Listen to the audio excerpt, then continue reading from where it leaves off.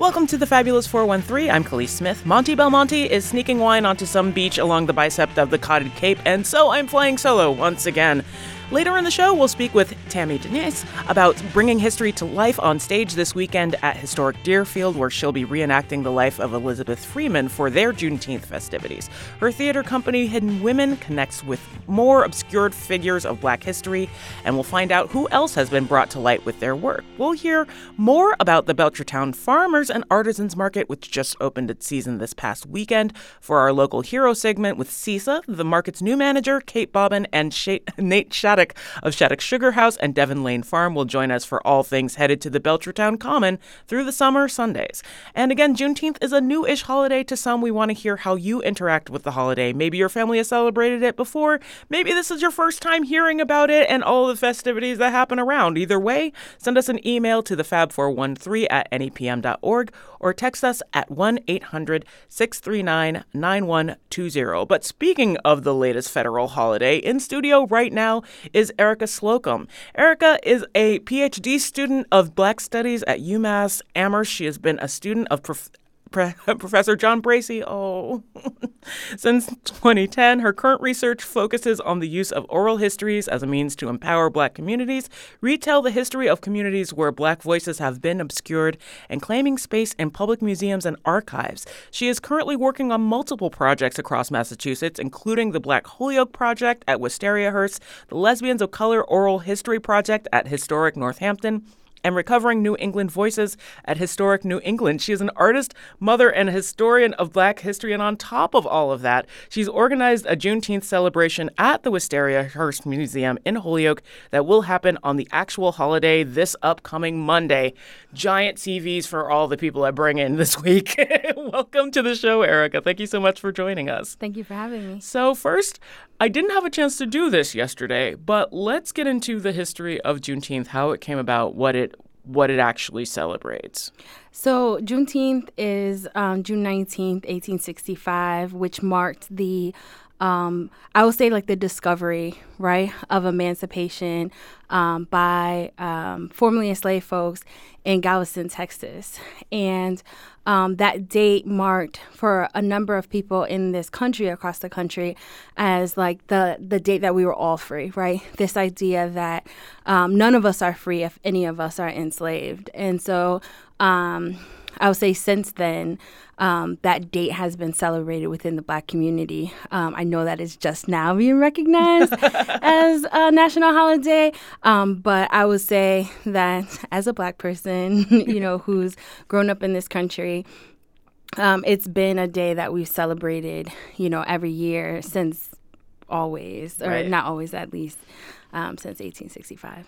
Do you feel like, I know that I kind of have slightly mixed feelings about it becoming a federal holiday. How do you feel since the status of the day has become a little more broad? I think that I always worry about the commodification of Blackness, right? And so with the start of it being like a federally recognized holiday, and even I would say like maybe the year before, right? Mm-hmm. You see in like your Targets and, your Walmarts and your Michaels, this commodification of our celebration. And I think that like before that, you found like either local crafters or artists or even if they're not local, like artisans, mm-hmm. creating these things for our celebrations. And now that it's been, broadened, which I think is good, right, mm-hmm. for the recognition, I also think that, like I said, I worry about it because of the commodification of things that are sacred to us. Right. I wonder if it's going to go through kind of a similar thing to MLK Day and mm-hmm. on the other end of the spectrum, Cinco de Mayo, was the worry at the back of my brain. Like, oh, yay, it's a federal holiday, but also, oh no. Right. Like, what is it going to look like? Right. Right? Yeah. And so far, it's looked good. I feel like I would say, like, I've been heartened by the things that are going on, by the celebrations that people are throwing, like not just myself and not just my family and people that I know, but like in bigger settings, including yours at the Wisteria Hearst Museum in Holyoke. Tell us a little bit about what's going to be happening in Holyoke. So I think it's going to be a really good day. I have my fingers crossed. I think that this is kind of like going off the legacy of my grandmother, Sophia Jeffrey, who passed a few years ago now, or actually just a year and a half. And, we every year, the Brotherhood in Springfield, they organize like huge Juneteenth events every year, right? And so they're having one this year. But that's not my event to shout out. So we're spreading the love around. We are definitely spreading the love around. But I think that one of the thoughts was that, we have a exhibit that's opening at the end of the summer. And the last time we had an event or an exhibit, so in 2019, in August, we did a really big kind of like celebration. We called it Black in the Garden. We did it at Wisteria Hearst. And it was a really good opportunity to bring together like local Black folks who are doing art and, just the community in Holyoke, right, and in across Western Mass, for them to have an opportunity to come out and like celebrate and to learn more about, the history in Holyoke. And so, this time we're looking to do the same thing, right? So June 19th, Monday, on the holiday, we're at Wisteria Hearst, 238 Cabot Street in Holyoke from 1 to 5 p.m. We're going to have music. We're going to have art. We're going to have, I think we have like 5 vendors right now. We're going to have some food from Fame in Holyoke. So that's hopefully they are good. Bringing their meatballs. Their meatballs are... I did not organize that, so I can't tell you what it's going to look okay. like. I'm good with surprises. I'm just saying we that will I have both be enjoyed their surprised meatballs together. in the past. Shout out to Fame. Shout out to them because, so they're donating. So this is like a beautiful thing. And again, just another opportunity for communities to kind of like work together and rely on each other. In these kind of moments where I think it's something that, we're trying to bring to Holyoke that I think, before 2019, even for Black History Month, hadn't raised, like the Black national flag, right? Mm-hmm. And this is no shade to them. It's just that, like, when we're not talking about these histories, like, we don't necessarily know that they exist, right? And so, like, the community showed out, right? Like, they were like, no, the history is here. And this is the community. Like, I was the interviewer, but the community came and they brought their things. And even now I'm working with Doug Griffin, who is, I love to shout him out, but who is, I'll call him like a Black Holyoke historian or just Holyoke historian because he knows everything and everybody. And he's really been helping me, and Miss Trudy Munson and Miss Diane McCullum, who are elders in the community who are continue to like show up and continue to guide me in the work that I'm doing. And so I'll say that it's less about me and the work that I'm doing and more about me being like a vessel or a bridge to just bring that history that already exists. It's already being, cataloged in homes like the Westbrook home in Holyoke, right? And, just bringing that out to the public so that we can, collectively understand what that history is and what that looks like. I'm sitting with Erica Slocum, local historian through the Wisteria Hearst Museum in Holyoke. They're throwing a Juneteenth event on Juneteenth from 1 to 5. Let's talk about, you've celebrated Juneteenth before. Mm-hmm. What did it look like before? What from that experience are you bringing to this one? Well, I'll say, I think that in those... at those Juneteenth celebrations in Springfield, I'm born and raised in Springfield, here in Springfield. And I'm a transplant, don't judge me. No judgment at all. But I think those have looked, what I'm hoping that this will in some ways mirror, that it's always just a bunch of beautiful Black folks, folks from the neighborhood, Black or not, all of us kind of just being together in that space with music, with food, with, again, local businesses just coming and being in the space and selling their wares, and, the kids having the opportunity to play and, learn a little bit about the history and what it means. And I would say from a young age, I knew what Juneteenth was, right? And I think that that's the thing that I want for the folks who are coming out, right? Is that if we just think, oh, it's another, a Monday, we get it off, this year, like that's great. Great. Congratulations. And also, let me give you some of this history. Right. It's not like the price of admission, but it's sort of the price of admission. No, it's definitely the price of admission. So get ready when you come.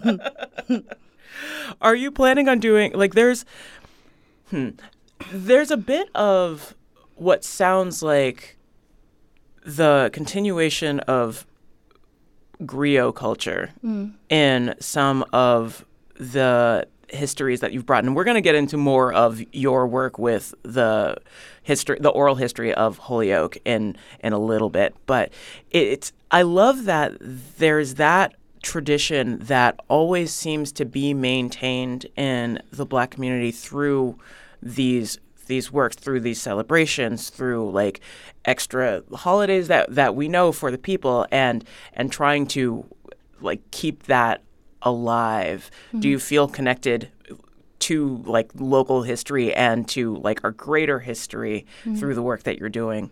Oh, for sure. And I think the thing that's like really interesting is, I mean, anybody who knows me has heard these stories like over and over again. But like the thing that's so beautiful about it is like when I went to Holyoke and I'm doing work in Holyoke, right? Folks took me in, like no questions. But then as I'm sitting and people are like, who are you? Like, who are you people? Like we realize that like my family history is there, right? Too. And so in the work that I did in Hadley, like, at the Porter Phelps Huntington Museum, it connected back to folks in Holyoke, right? And families in Holyoke. And then, even now being at Historic New England and the work that I'm doing, like I'm seeing how like a lot of the history, even when, I'm thinking about and talking about like Watson Tyler, who, moved from Nova Scotia to Lincoln, Mass, that like his descendants moved to Springfield, right? And so it becomes like our history. And so, like, the beautiful thing about it is that we get to talk about it. We get to bring it to light. And also, we get to make all these really, like, important, community connections. And I can't stress enough that I think, like we are big oral storytellers. Like, that is our, that is the way that our history is told, right? And the way that our history has been passed. Because we haven't had, in many ways, the opportunity to look at other repositories of like public repositories of history and say, okay, I'm going to go and archive my family history there. Right. And so someone becomes that, so like the reliquary, right? Like that idea of the reliquary is that like that history goes somewhere. Right. And it is held by people and the stories are passed down. And so I think about like the way that it's all connected, no matter how far away I move from Springfield and the work that I'm doing. I've gotten calls from people from California about Holyoke, right? Like I've gotten calls from people from, all over the country and in some instances, even, around the world where people are like, oh, I live here now, but my history is here. And so my family history is here. And so the beauty of it is that, technology allows us to, have that opportunity in ways that we might not have otherwise. But also that like the people are ready to tell their stories because they hold it. And in some cases, like I'm talking a lot, so I apologize. But you're on a radio show to talk about your work, Erica. I'm just going to say. Okay, so I'm going to talk. I'm going to talk, so be prepared. You know what? I'm going to give you a break. So, okay. Coming up, we'll have more with local historian Erica Slocum. We're going to get into some of the things that she found with all of this work that she's been doing with the oral histories of Holyoke because, y'all, it's fascinating. You're listening to The Fabulous 413 on NEPM.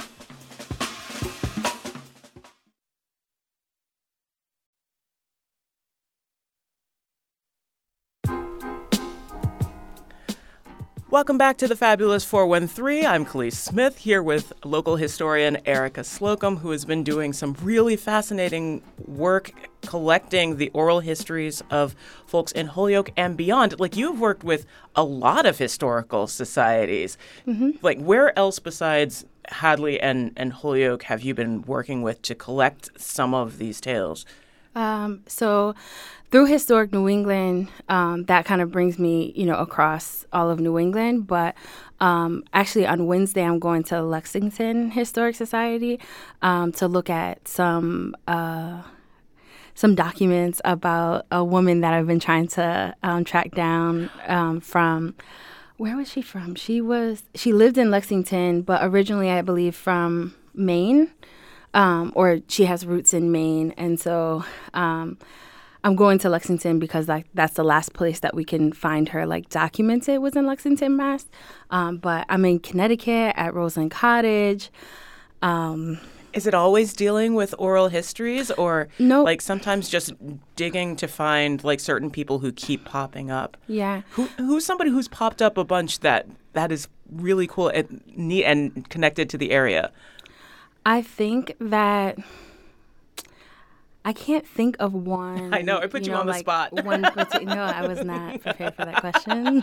So I did not come with a list of people. I'm so sorry. I can't think of one. I think Springfield in general keeps coming up in part because I'm not looking for it, but I think that as soon as I see it, I'm like, ooh, Springfield. You know what I mean? Mm-hmm. And so, all roads keep leading back home for me. But, I can't think. So I'm not, to your question, it's not just the oral histories. A lot this year, over the past 2 years, I think, has been mostly, apart from the Oral History Project in Northampton right now on lesbians of color, a lot of the history has just been archival, right? And so I'm looking at 18th and 19th century, Black folks and, trying to trace them and their families and the things that they did and where their families are now even. So I know most recently there's been, we had written an article at Historic New England about a woman named Isabel Tilley and her great-great-granddaughter gave a call and said some of the information in that article isn't accurate. Oh. And so it's, something that through an oral history, someone else in the family had shared. But she was like, it's not all right. And so she was like, come, so I went to Connecticut, went to her house, and she was like, here, look, this is a letter that my great-great-grandmother, right, in the 1920s, I think, so over 100 years ago, maybe 1918, I can't remember the exact date, but she says, look at this. And it was a letter that her great-great-grandmother had written to her mother when her mother gave birth to her first child, right? And so it's this is what we were looking for, right? Mm-hmm. And her mother had sat down with, Miss Tilley and did an oral history interview with her and hand wrote out, all the, her history of how she came here from Virginia, on the Underground Railroad, right? Mm-hmm. Or through the Underground Railroad and ended up in Portsmouth, New Hampshire, right? And these are just documents that, that this beautiful human has in her home, right? That she's here, let me share them with you. And I'm I can't express enough how grateful I am to community because each time I show up, even when so for Mrs. Tilley, I was we're not going to get it done this year because I haven't heard back from the family. So I think what we have now is what we're going to have. And then she just Googled, her great grandmother and was let me reach out to you. And, so we can do this, so we can work together to fix the history of my family. And so I think that's what it is that I'm here. Let me help in whatever way that I can. Let us work together so that we can do this, so we can bring out this history and we can do it in a way that is accessible and not just for us, mm-hmm. right? But also, when I think about family lines ending, right?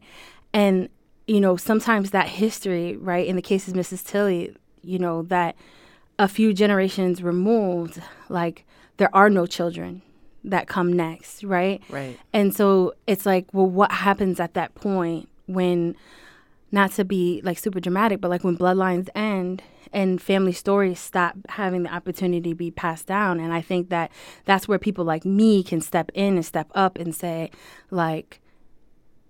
what do you need from me, and how can I support you in preserving your family history?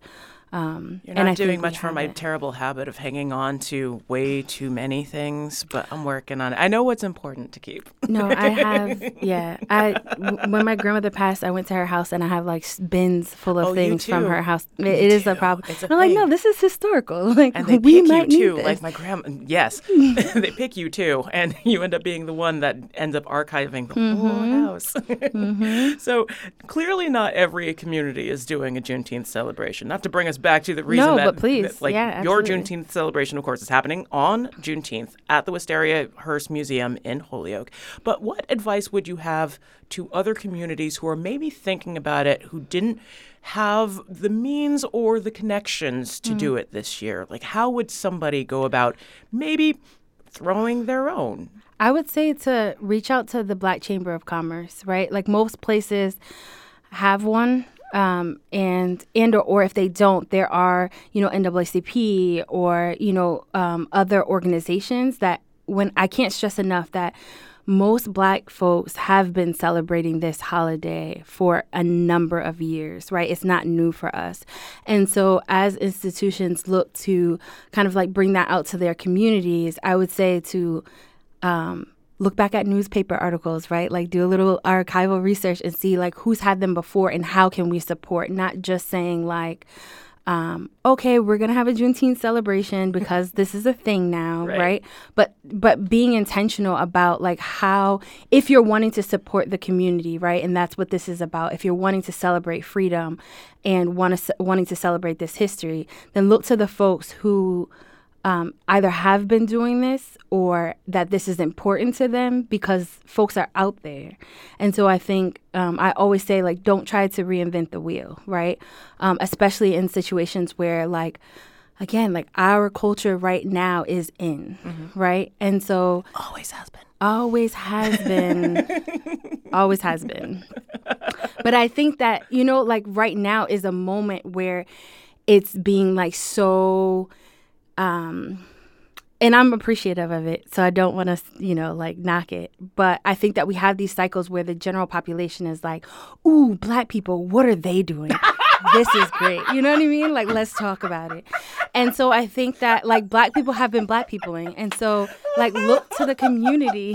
Sorry. That was beautiful. Look to the community and say, like, how do we support, right? Because if there's an institution that has access to money or access to space, like at Wisteria Hearst, right? Like they have the access to these resources. So if you have access to these resources, then turn to your community and say, we would like to partner with you. Not we would like to do this for you, but we would like to partner with you in efforts towards this celebration of freedom, right? And what does that look like for you all? And so again, does that look like financial resources if we have them? Does that look like space if we have access to that? Does that look like all we can provide is food, or that's all that they're asking for? But like stay in your lane and turn to your community partners and say like how can I support you, as opposed to saying like how can we do this new fun and exciting thing, like because again I can't stress enough that it's not new for us, And so I think that would be my advice to people in community is to go into the community and be intentional about, like, be genuine about, like, not just because, like, we feel like we should be doing this because, like it's a national holiday and we have to show our support and we have to be, you know what I mean? Right. Like, but we are intentional about wanting to build relationships and genuine about wanting to build relationships and partner with people and be okay with people saying no. And if they say no and they're like, I don't think that is your place, then be okay with that. And again, if you can offer something else, even if it's a connection, to another organization that can provide support, then be that, because that's also needed. Perfect. Erica Slocum, local historian, throwing a Juneteenth celebration at Wisteria Hearst. Thank you so much. When your oral history of lesbians of color in Northampton is over, we are absolutely going to talk again. Okay, I'm here for it. Coming up, the story of Elizabeth Freeman gets brought to life through theater company Hidden Women at historic Deerfield this weekend. We'll be joined by Tammy Dinas to find out more about the piece and other figures the company brings to light. And next, we meet the new manager of one of the few Sunday farmers markets in the area. You're listening to The Fabulous 413 on NEPM.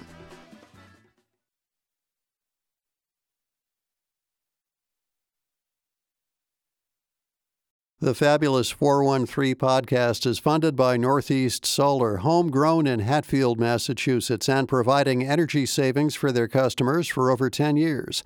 Learn more at northeast-solar.com.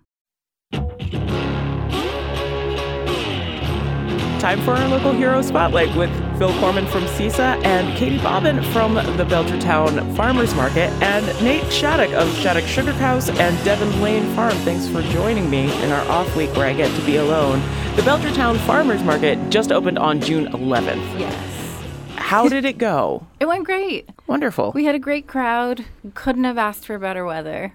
Why does the Belchertown Farmers Market open so late in the season? Well, I think a lot of it has to do with vendor availability and veggie availability. Everything needs time to grow, so we want to be ready. What I love about the market is that it's on Sunday, and there's something I think kind of sweet about a farmer's market on a Sunday because people are just moseying on over and everyone has turned down their tempo. And there's only a couple of Sunday farmers markets in the valley. I think the others are East Hampton, and then there's one at a church in Springfield. Yeah, the Sunday vibe is really nice.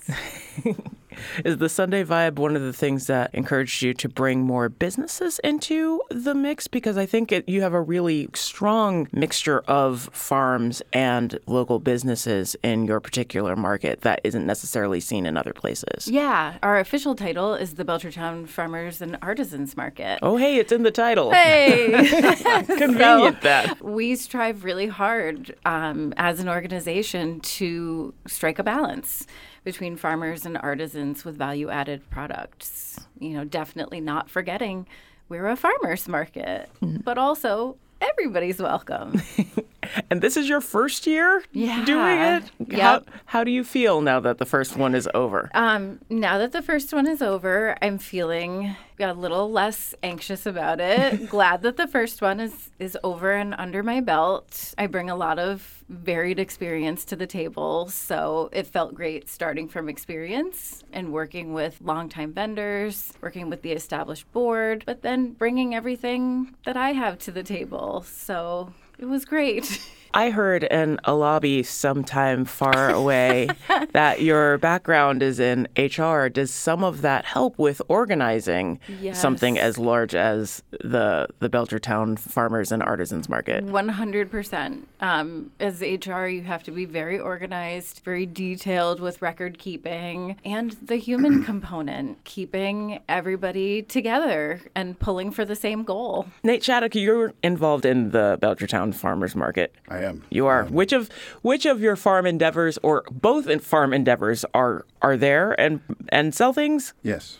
What things do you sell? We've been involved in the market for 20 plus years. My mother was a pioneer in building our display and, you know, the repeat clientele and everything like that.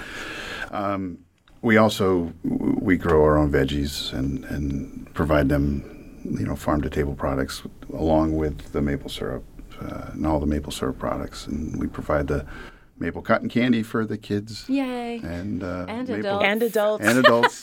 As an adult who is a big fan of maple cotton candy, and not everybody does it, but when it's there, it's the best. And I have to stop myself from buying more bags than I really need to take home. Well, I know where you can get some. We've got the hookup. It's been a wonderful market for, it started back in 1982, and I think it's grown from 2 or 3 vendors to now well over 30. And that said, you spoke on it before, the Sunday vibe, the ag tourism, this market speaks sustainability. Just growth in agriculture and supporting local business, buying local, between the variety of vendors that are at this market, it's a nice place to come. How many vendors were at the market when your family started going? I think there was 4 or 5. Now the market takes up easily a third of the common. When they started, I think I got a little history. The Mini family started, and there was, I think, 3 vendors at the end of the parking lot. Wow. The business environment was a lot different back in the 80s than it is today. There's maybe, Phil, you can comment on this, but the ag tourism part of things, people want to go and see what the local farms have got. And it's so important for these markets to have commerce available and a place. I mean, the farmers to have a place to market their products on time, fresh. And so you asked about the timing of the market, why it was late. I don't consider it to be late in the sense that summer veggies and fresh is best. It's so on time is everything when it comes to what you have. And I think the other part for folks who have not ever gone to a farmer's market is that you actually get to talk to people who grow the food. And they oftentimes have their favorite ways of preparing it, and they know that they harvested it that morning. So whatever you're buying is going to just last a long time. Yeah, one of my favorite parts about interacting with customers at farmers markets is when people come up and are like, what do you do with the celeriac? Or what are these garlic scape things? Working at a farm, you learn how to use all of the vegetables. Mm-hmm. I particularly love the garlic scape question, which I think just keeps reappearing in new places, like popping up like almost like weeds and plants themselves in new spots, being asked by new folks. Yes, as people discover the garlics. Oh, here it is again. What do I do with Hakurei turnips? You eat them just with salt. They're delicious. Yes. And then take the tops and put them in salad. I'm sorry, but I always like to talk about maple syrup because I produce well over 2 gallons in my backyard. All right. And I'm curious, how was the maple syrup season for you this past year? The maple syrup season this year was amazing. It was interesting because of the lack of winter that we had, but at the same time, the production levels and everything. We have about 1,100 taps on. That's only 100 times what I have, just to be clear. So we're running neck and neck on this. Phil's out here to give you a run on the maple market. Look out for the competition. We produced around 300 gallons or so of syrup. We provide syrup year-round to local restaurants. We had a brewery this spring made a beer with our syrup. Oh, cool. Vanish Valley in Ludlow, they made a beer. We had an event, an inaugural event this year called the Sugar Fest. We brought in a local band. We brought in Austin's Farm Burgers, who's another vendor at the market. We brought in Arita. I can't pronounce her last name, and I apologize. But she had pierogies, galumpkies, and meat pies. In March, it's kind of a gamble as to weather-wise, whether people will come out. We had no idea. We estimate about 500 people showed up in the pouring rain and the snow. And a true New England we're event. Dedicated. Now, I think next time you need to let them know they can come on Sundays, and there usually is not snow at the Belchertown Farmers Market. But that's a right. whole 3 months later. You got to get a taste of the product at the Sugar Fest, and then you're ready and prepared for when the farmers market starts. Yeah. You're hungry for market season. Exactly. And I think that the same vibe applies to this market. Everybody likes that local feel, the local atmosphere, and being able to get farm-to-table products fresh, like from the field. That's key. Some of these metropolises that you go to, that's day old, 2 days old. We have a mecca of vegetables here in the Pioneer Valley, and it's available right here at the Common on Sundays. Sundays 10 to 2. That's Katie Bobbin, manager of the Belchertown Farmers Market, who we're speaking with for our CISA Local Hero segment, and Nate Shattuck of Shattuck Sugar House. I know it's your first year with the Farmers Market, but what are some of your favorite things to see that have appeared on the Belchertown Green as part of the farmers market? Yeah, for sure. One of my favorite things is maple products. Another thing that I'm quite partial to are gluten-free cookies. So it's a little self-serving to have a couple of vendors that have gluten-free options. But I love plants, fresh veggies. I have a little bit of a farming background too, so there's a special place in my heart for farmers, and I love fresh veggies. I think they're beautiful. They are. It's artwork. It is. It's art from the ground. It is. It's really cool. We have a vendor that has homemade dog treats, a vendor that makes soap and lotion and jewelry you can get at the market. So just covering all sorts of bases. Singing scarves and Coffee. Cookies. I should have said coffee first. pierogies. Sorry. Yeah. Oh, and scones. Come get a burger. So here we are. It's mid-June, right? And so what is starting to come out of the ground that we're seeing at the Belchertown Market? Strawberries, rhubarb, radishes, gorgeous stuff. Asparagus. Only got a couple more weeks to get asparagus, Yeah. too, so get in on it when you're able to get in on it. So I'm wondering, we talked a little bit before, and I asked you, so do you think there might be music at any point? And you sort of revealed something about your childhood, and which I thought was pretty fun. Sure. Are you talking about how I grew up with two musician parents Who played? who play trumpet? Both of them. Both of them. In the house? Oh, yes. At the same time? Oh, yes. Oh, my. Yeah. How are your ears? I'm noticing now that I'm a little older, I'm getting a little deaf. It's like secondhand smoke. It's secondhand music. And now I'm Secondhand regretting, music. like Yeah. earlier you were asking me my background. I'm like, oh, I have a degree in music. And I just imagine like a small flinch on your part. Yes, no, my parents met at UMass as music majors. Isn't that adorable? Isn't that I bizarre? played trumpet for 25 years. See? And I play trumpet now. Trumpet. For real? Wow. So, yes, so so are much you- music at the Belchertown Farmers Market. Next week, my partner, Derek Bridges, who is a musician, is playing more music, more local music. If you are a local musician, please contact us. We have spots to fill. We want to fill the common with music. Now, just because I am in a band that is excessively large, is there a limit to how big the band can be that Oh. shows up to play? Absolutely not. My parents also conduct two different community bands in the area, and they are approaching 100 people, and they're invited. Oh, wow. So, yes. Earplugs for vendors. Yes. Earplugs for vendors. We can enjoy the music as you've walked through the market, gotten something to eat, and then Grab an enjoy ice it. cream. Yes. Grab an ice cream, grab a burger, go enjoy the music. Have some cotton candy. Cotton candy. Nate Shattuck, how have you seen the market itself change over the years? It has grown, from a very, very localized group of people, from the town that started this back in the 80s to now vendors that are a variety of offerings from soup to nuts. Really, there's spices there now too. Spices. Yes. So it's something you want to come and spend an hour, or you want to spend 10 minutes. It's worth the trip every time because there's different stuff every time. Not every vendor has the same offering every day. And being only once a week, it's a great time to visit, bring your dog. Yeah. And the market takes Snap and Hip. We do. We are thrilled to be able to offer that to our customers. Thrilled. I love that that's becoming a much more regular thing. Is this the first year that you're offering Hip This and is Snap? the second year. This is the first year that we're really focusing on Hip, which is awesome. That actually adds money back to Snap customers' cards. If you have Snap, you have Hip. Come to the market tent. If you have questions, I will answer all your questions.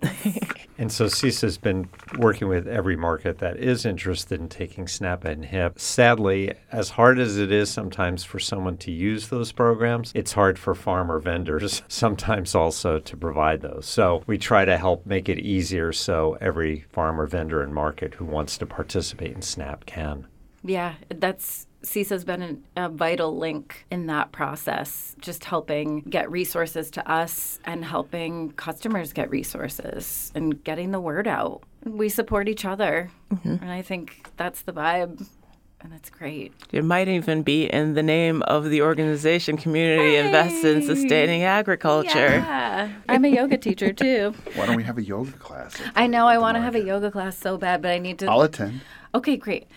So you're looking to we're make looking- maybe having yoga classes at the farmers market. Yeah, maybe. I need a volunteer to help cover my market manager duties for about an hour if you're interested. I teach 1 hour Kripalu style yoga classes. Maybe coming to the Common. Can baby animals come also? Oh, God, yes, please. Yes. All baby animals welcome. If you want to see yoga classes at the Belchertown Farmers Market, maybe send an email to Katie Bobbin, who is the manager at the Belchertown Farmers Market. We've been here with her and Nate Shattuck of Shattuck Sugar House and Devon Lane Farm and Phil Corman from CISA. Thank you so much for stopping in. Go and get your vegetables and your maple products on Sundays in Belchertown. 10 to 2. Thank you. 10 to 2. Thank you for having us. No problem. Up next, discovering the women obscured by history with Tammy Denise as her company prepares to tell the tale of Elizabeth Freeman at historic Deerfield as part of their Juneteenth celebrations. You're listening to The Fabulous 413 on NEPM.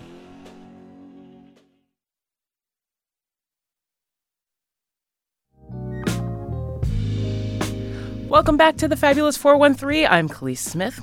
The mission of Hidden Women, LLC, is to educate, motivate, inspire, and challenge the imagination of others to not only set goals, but strive to achieve them. Through historical theater, Hidden Women, LLC helps individuals to overcome obstacles through the stories of hidden historical figures, often left out of America's rich and vast history. And on Monday, for Juneteenth, they'll bring the story of Elizabeth Freeman to historic Deerfield. We're joined by Tammy Denise, who will be performing this one-woman show.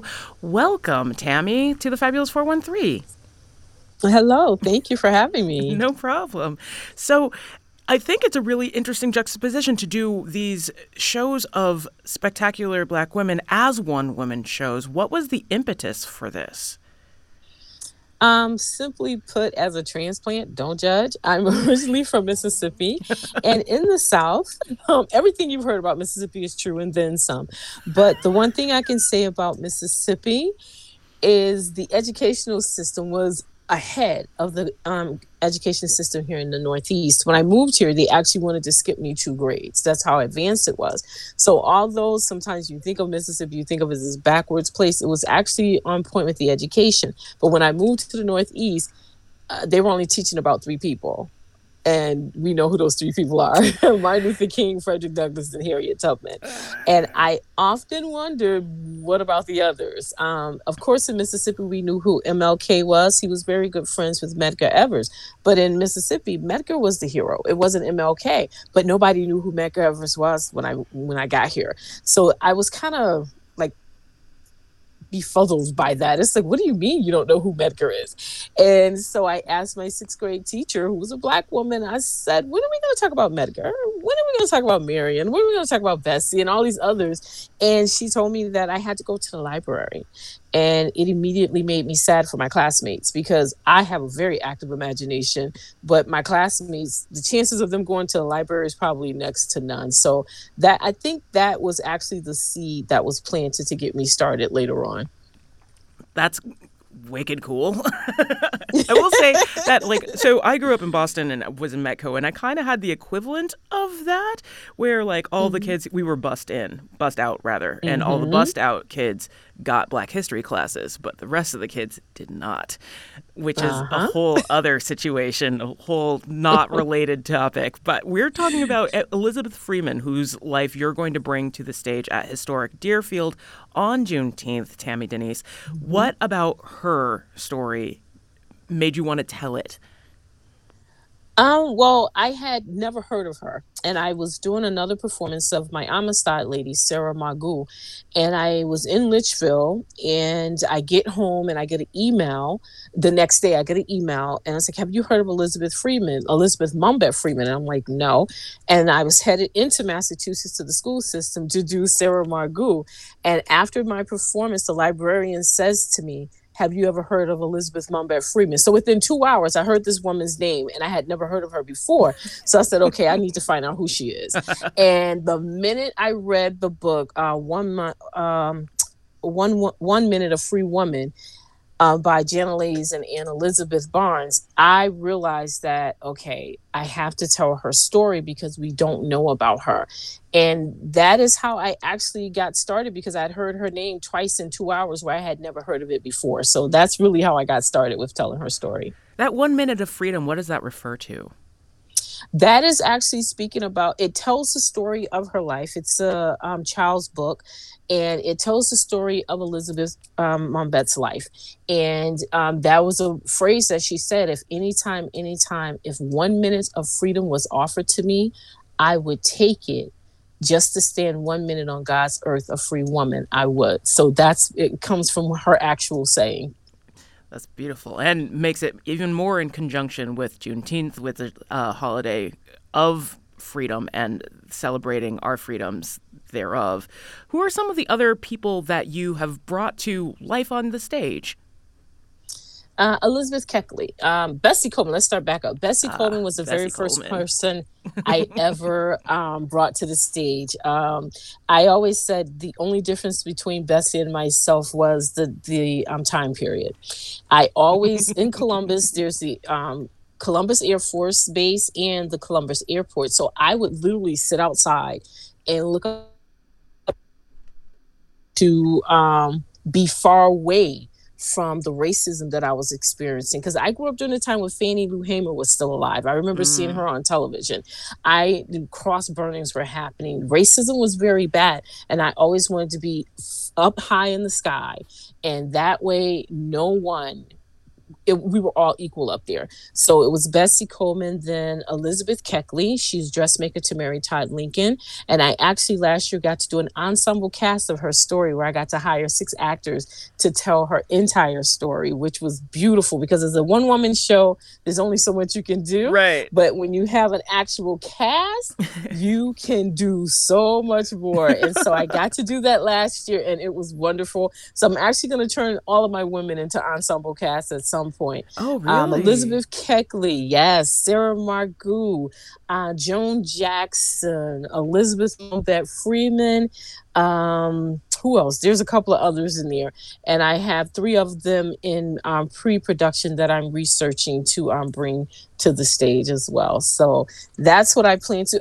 And the reason I want to do them as ensemble casts because the stories aren't about me. Mm-hmm. And I want to move behind the scenes so that the legacies of these stories can continue. And so by me going behind the scenes and passing it on to the next generation, these stories will continue to go unhidden and they'll be out in front. Is there something easier or smoother about bringing their stories to stage and like telling them orally as opposed to, writing a paper, writing like for a journal about these women in history?